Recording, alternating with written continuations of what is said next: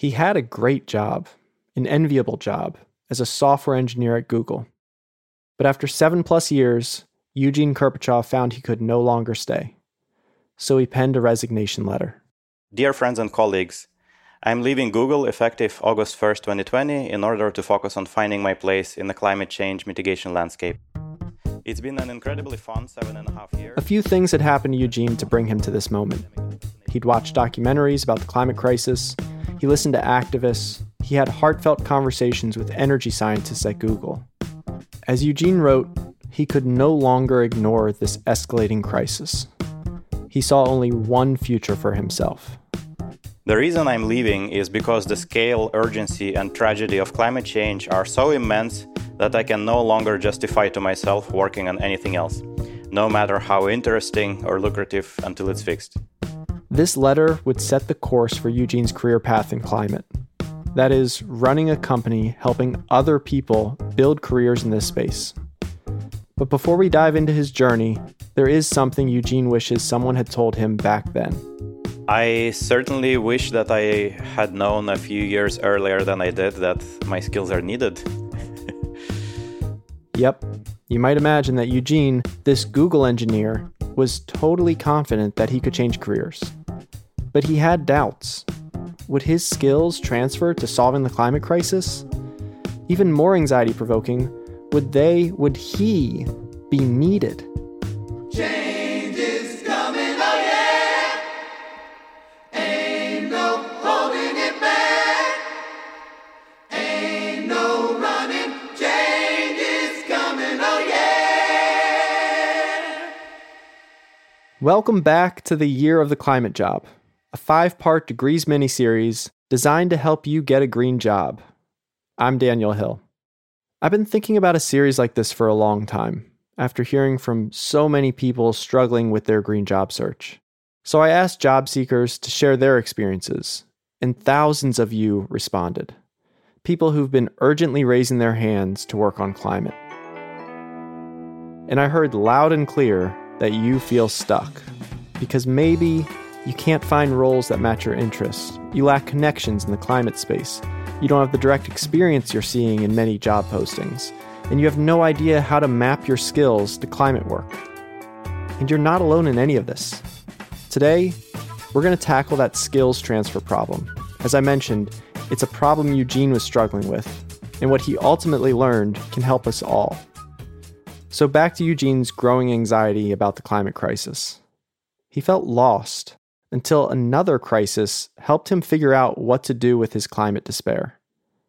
COVID-19. So the pandemic is another great example of a crisis that can have different effects on you. It can either paralyze you or motivate you. And at the beginning of the pandemic, I was also very, very worried that we're all going to die from the virus. I was very anxious about it, could barely work. Then a friend reached out, asking if Eugene wanted to help him build an affordable ventilator. The moment I started working on that, I was not worried about the pandemic anymore. I was worried about how I'm going to write the code for this firmware for this device. So I was back in my native element. I felt like I'm in the driver's seat. It gives you hope. It empowers you to actually work on the thing that you're feeling so passionately about. And that made it clear to me that I really want to feel the same way about climate change. So he had the conviction. Now he needed the job. He was still at Google, getting more and more anxious to quit, but finding a green job, that was way harder than he expected. I started by just trying to find climate work in the way that I knew how, which was, for example, just searching LinkedIn for the word climate, which turns out actually doesn't give you results that are that useful, at least at the time. I had no idea how really to go about it, how to look for climate work. Eugene was frustrated, and he ended up sharing his worries with a Google coworker and friend, Cassandra Shao. And it turned out she had her own climate anxiety. And within a week of beginning to talk about this, we talked each other into handing in our resignations. Because when you're doing this together with somebody, it just goes a lot faster. Because you don't feel like you're going alone. You have to articulate your arguments for why or why not you're staying or leaving, and you just cannot be in denial anymore about the fact that you're doing something you shouldn't be doing. And just like that, they each resigned. You gotta love the buddy system. Then, Eugene posted his goodbye to Google letter on LinkedIn. He says about 500,000 people read it. Hundreds commented. Loads of people contacted him and his colleague Cassandra. Suddenly, they were hearing from dozens of climate professionals and dozens of climate job seekers. As we talked to people in climate who were saying, hey, we want to help you and people like you, it became clear that they need people like us and lots of other people. And as we were talking to other people who were in the same boat of looking for climate work, but being even unsure if climate work exists for them, it just became clear that this is such an urgent need. There are so many companies that need these people, and the people don't know that the companies need them, or they don't even know that the companies exist. So we decided to conduct a little experiment and just put these job seekers and these climate experts into a community and see what happens. What happened was Work on Climate. That's the organization Eugene, Cassandra, and their friend Eva Yeskis Sanchez co-founded after leaving Google. Work on Climate was born as a Slack community. It was an experiment to see what would happen if climate employers and job seekers started talking with each other directly. And it blew up.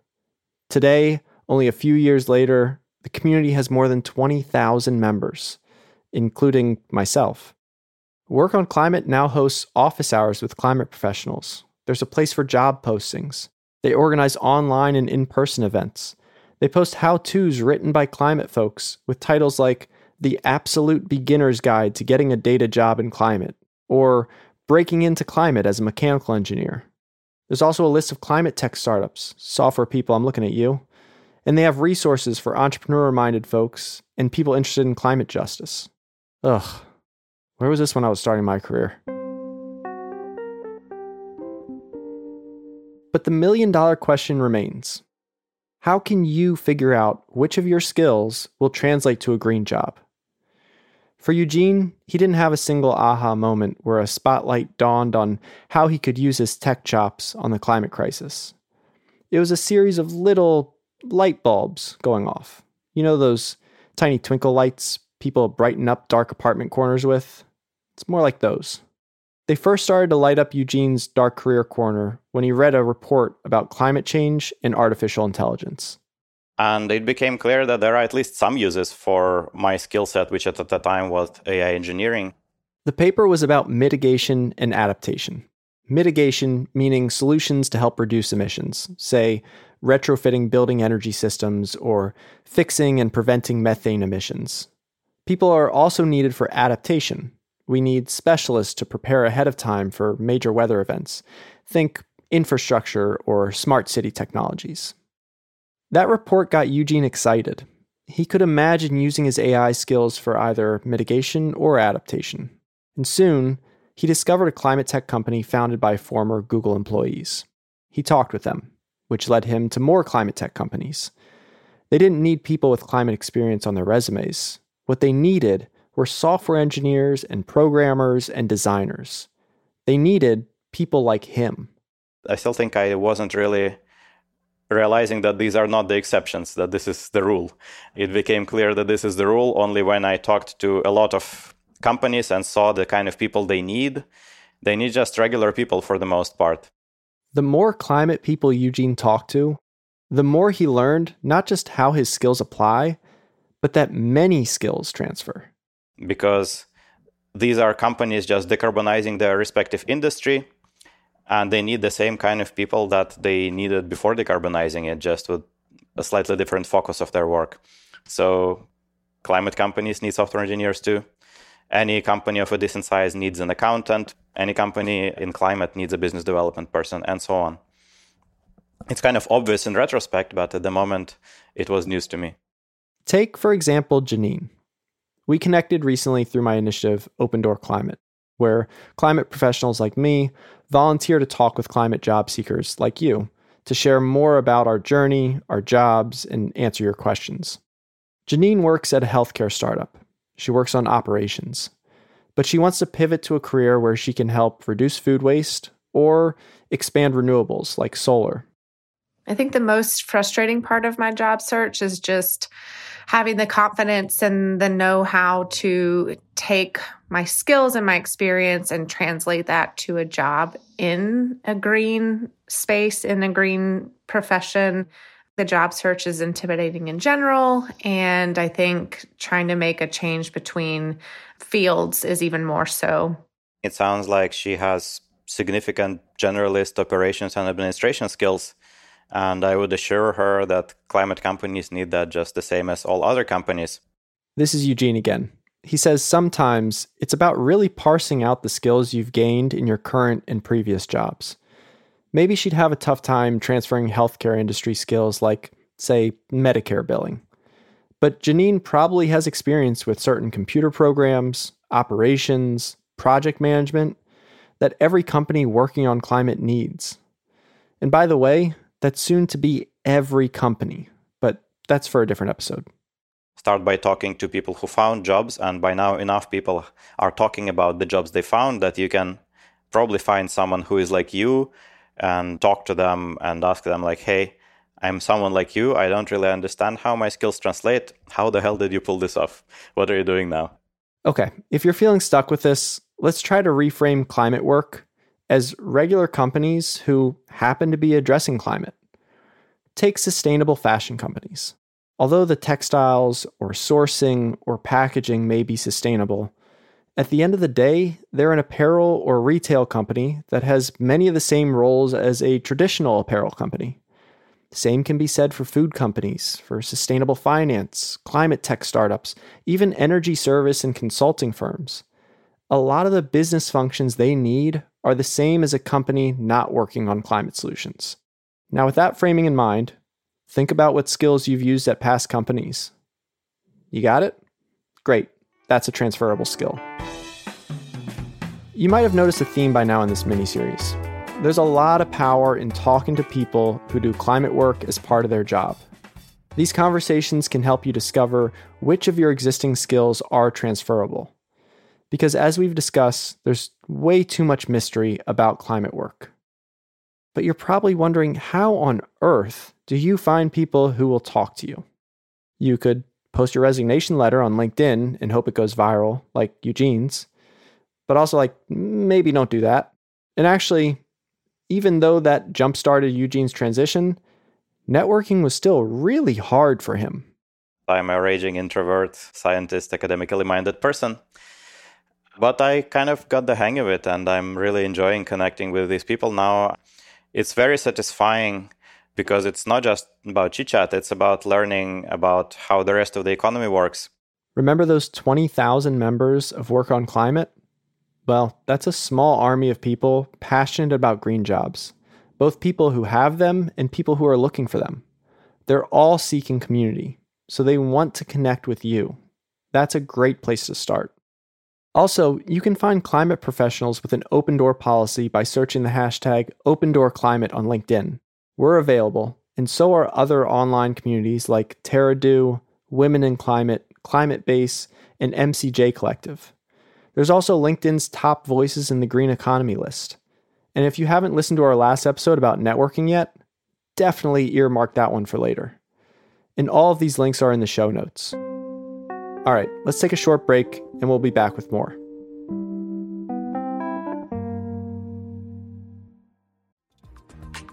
Hey listeners, greening your career is exciting, but it can also feel overwhelming. Where do you start? If I've learned anything from my Degrees guests, it's this. Just take a single step. Do one thing. Need ideas for your one thing? Every episode of Degrees offers brilliant ways to take action on your green career, no matter the field, from renewable energy to religion, agriculture to activism. Listen to all of our previous episodes on your favorite podcast app today.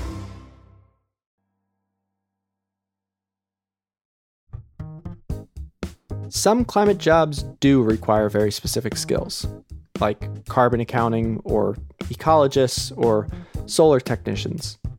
But by now, you know that Eugene likes to say, green jobs are just jobs. I mean, this is the future of the economy. If you're going to be in the economy, you're going to be in climate. such as, say, transitioning as a society from gas vehicles to electric vehicles, from dirty energy to clean energy, from animal protein to plant protein. It's also building a couple of new industries, such as building out carbon markets, building out coastal resilience, and so on. So climate jobs, the kind of people who will be working on climate solutions, it's mostly the same people who are working on these industries today. Of course, there will still be lots to learn as you focus on climate work, just like there would be in any career transition. So it's a massive labor transition of a much wider scope than people tend to think when they think about the climate labor transition. The Inflation Reduction Act, which includes incentives and tax credits to encourage new energy projects, became law last summer. And since then, U.S. companies have already announced 100,000 new jobs in wind and solar energy, EV and battery manufacturing, home energy efficiency, and more. That's according to a group called Climate Power. In other words, this isn't a technology challenge, it's a people challenge. We must get people ready for these jobs, and we must make those jobs much more accessible for people if we want to succeed in this fight. For Eugene, this is just a start. He says climate work must be mainstreamed. And in order to address this massive labor transition, employers and schools need to move into the future. Every course they teach, they need to teach the applications of that to climate solutions. For example, when you take an accounting class, the school needs to teach you carbon accounting. When you take an AI class, the school needs to teach you geospatial AI.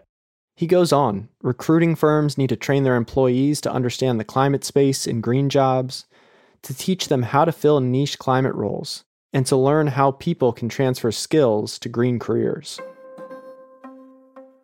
Eugene hopes the fear of what you don't know won't hold you back. But he understands psychological barriers like that are very real. He faced them himself. And according to work on climate research, job seekers are really feeling the mental strain of their search. Starting just from the imposter syndrome of thinking that their skills are not useful in climate, or thinking they're not good enough, or thinking that they simply don't belong with the climate people who are supposedly some kind of mysterious group of people that are very different from us all here, which is obviously not true at all. There is the additional climate layer of emotional barriers, which is that this is just really high stakes. So normally you look for work, and maybe if you do that while you have an existing job, you're just looking for something better. But here, you're looking for work while the planet is on fire, and you realize that the clock is ticking. That's right. Climate anxiety can hold any job seeker back. And that's when community is critical, Eugene says. He's tried to build a sense of community into work on climate. We wanted to design the community so that it just feels different and feels motivating. It was clear, again, from both my own internal experience and from conversations with many people, that a big reason that many people are not looking for climate work is that they have given up. It's not even just that they don't know that their skills are needed. It's also that they are just fatigued from all the doom and gloom rhetoric. They think it's really bad. They think it's hopeless and nothing can be done. From the beginning, we focused it on being on action. We have a Slack community as one of the programs that we offer. And we don't have any place in the community where you even can just post doom and gloom or post news or discuss how bad it is. It's all focused on sharing something you're doing, asking for help with something you're doing, offering help with something that somebody else is doing. There's even a Slack channel within the community called I Got the Job for people's success stories and how they got there. Here's some examples of what people have shared in that channel. One person said they started a new job as strategy and operations manager at a climate consulting firm called 1.5. They wrote, "I found it through work on climate, so I'm super thankful for this community support." Another person joined SoFar Ocean as a product manager. They said work on climate helped them understand the climate landscape and also offered to chat about their journey. "Don't hesitate to shoot me a DM," they wrote. I want to reiterate the importance of community in this journey you're on. I know I wouldn't be where I am today if it weren't for communities that I've joined. Back when I had an idea for a nonprofit to train students to help small businesses save energy, I thought I had everything I needed to do it. And by everything, I mean spreadsheets, Google, and coffee shops. But what I very quickly learned was that I didn't know what I didn't know. and I had no one to talk to about it. Everything changed when I joined some dedicated climate entrepreneur communities. We'd share resources, we'd make introductions to contacts that might be helpful, and we'd hear from peers about how they overcame roadblocks. These were my people, and having this support was invaluable.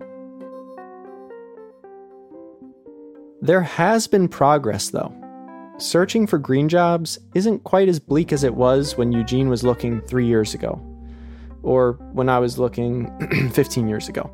There are a number of climate-specific job boards now, like Green Jobs Board, Climate Base, Carbon Removal Jobs, and Nature Tech Jobs Board.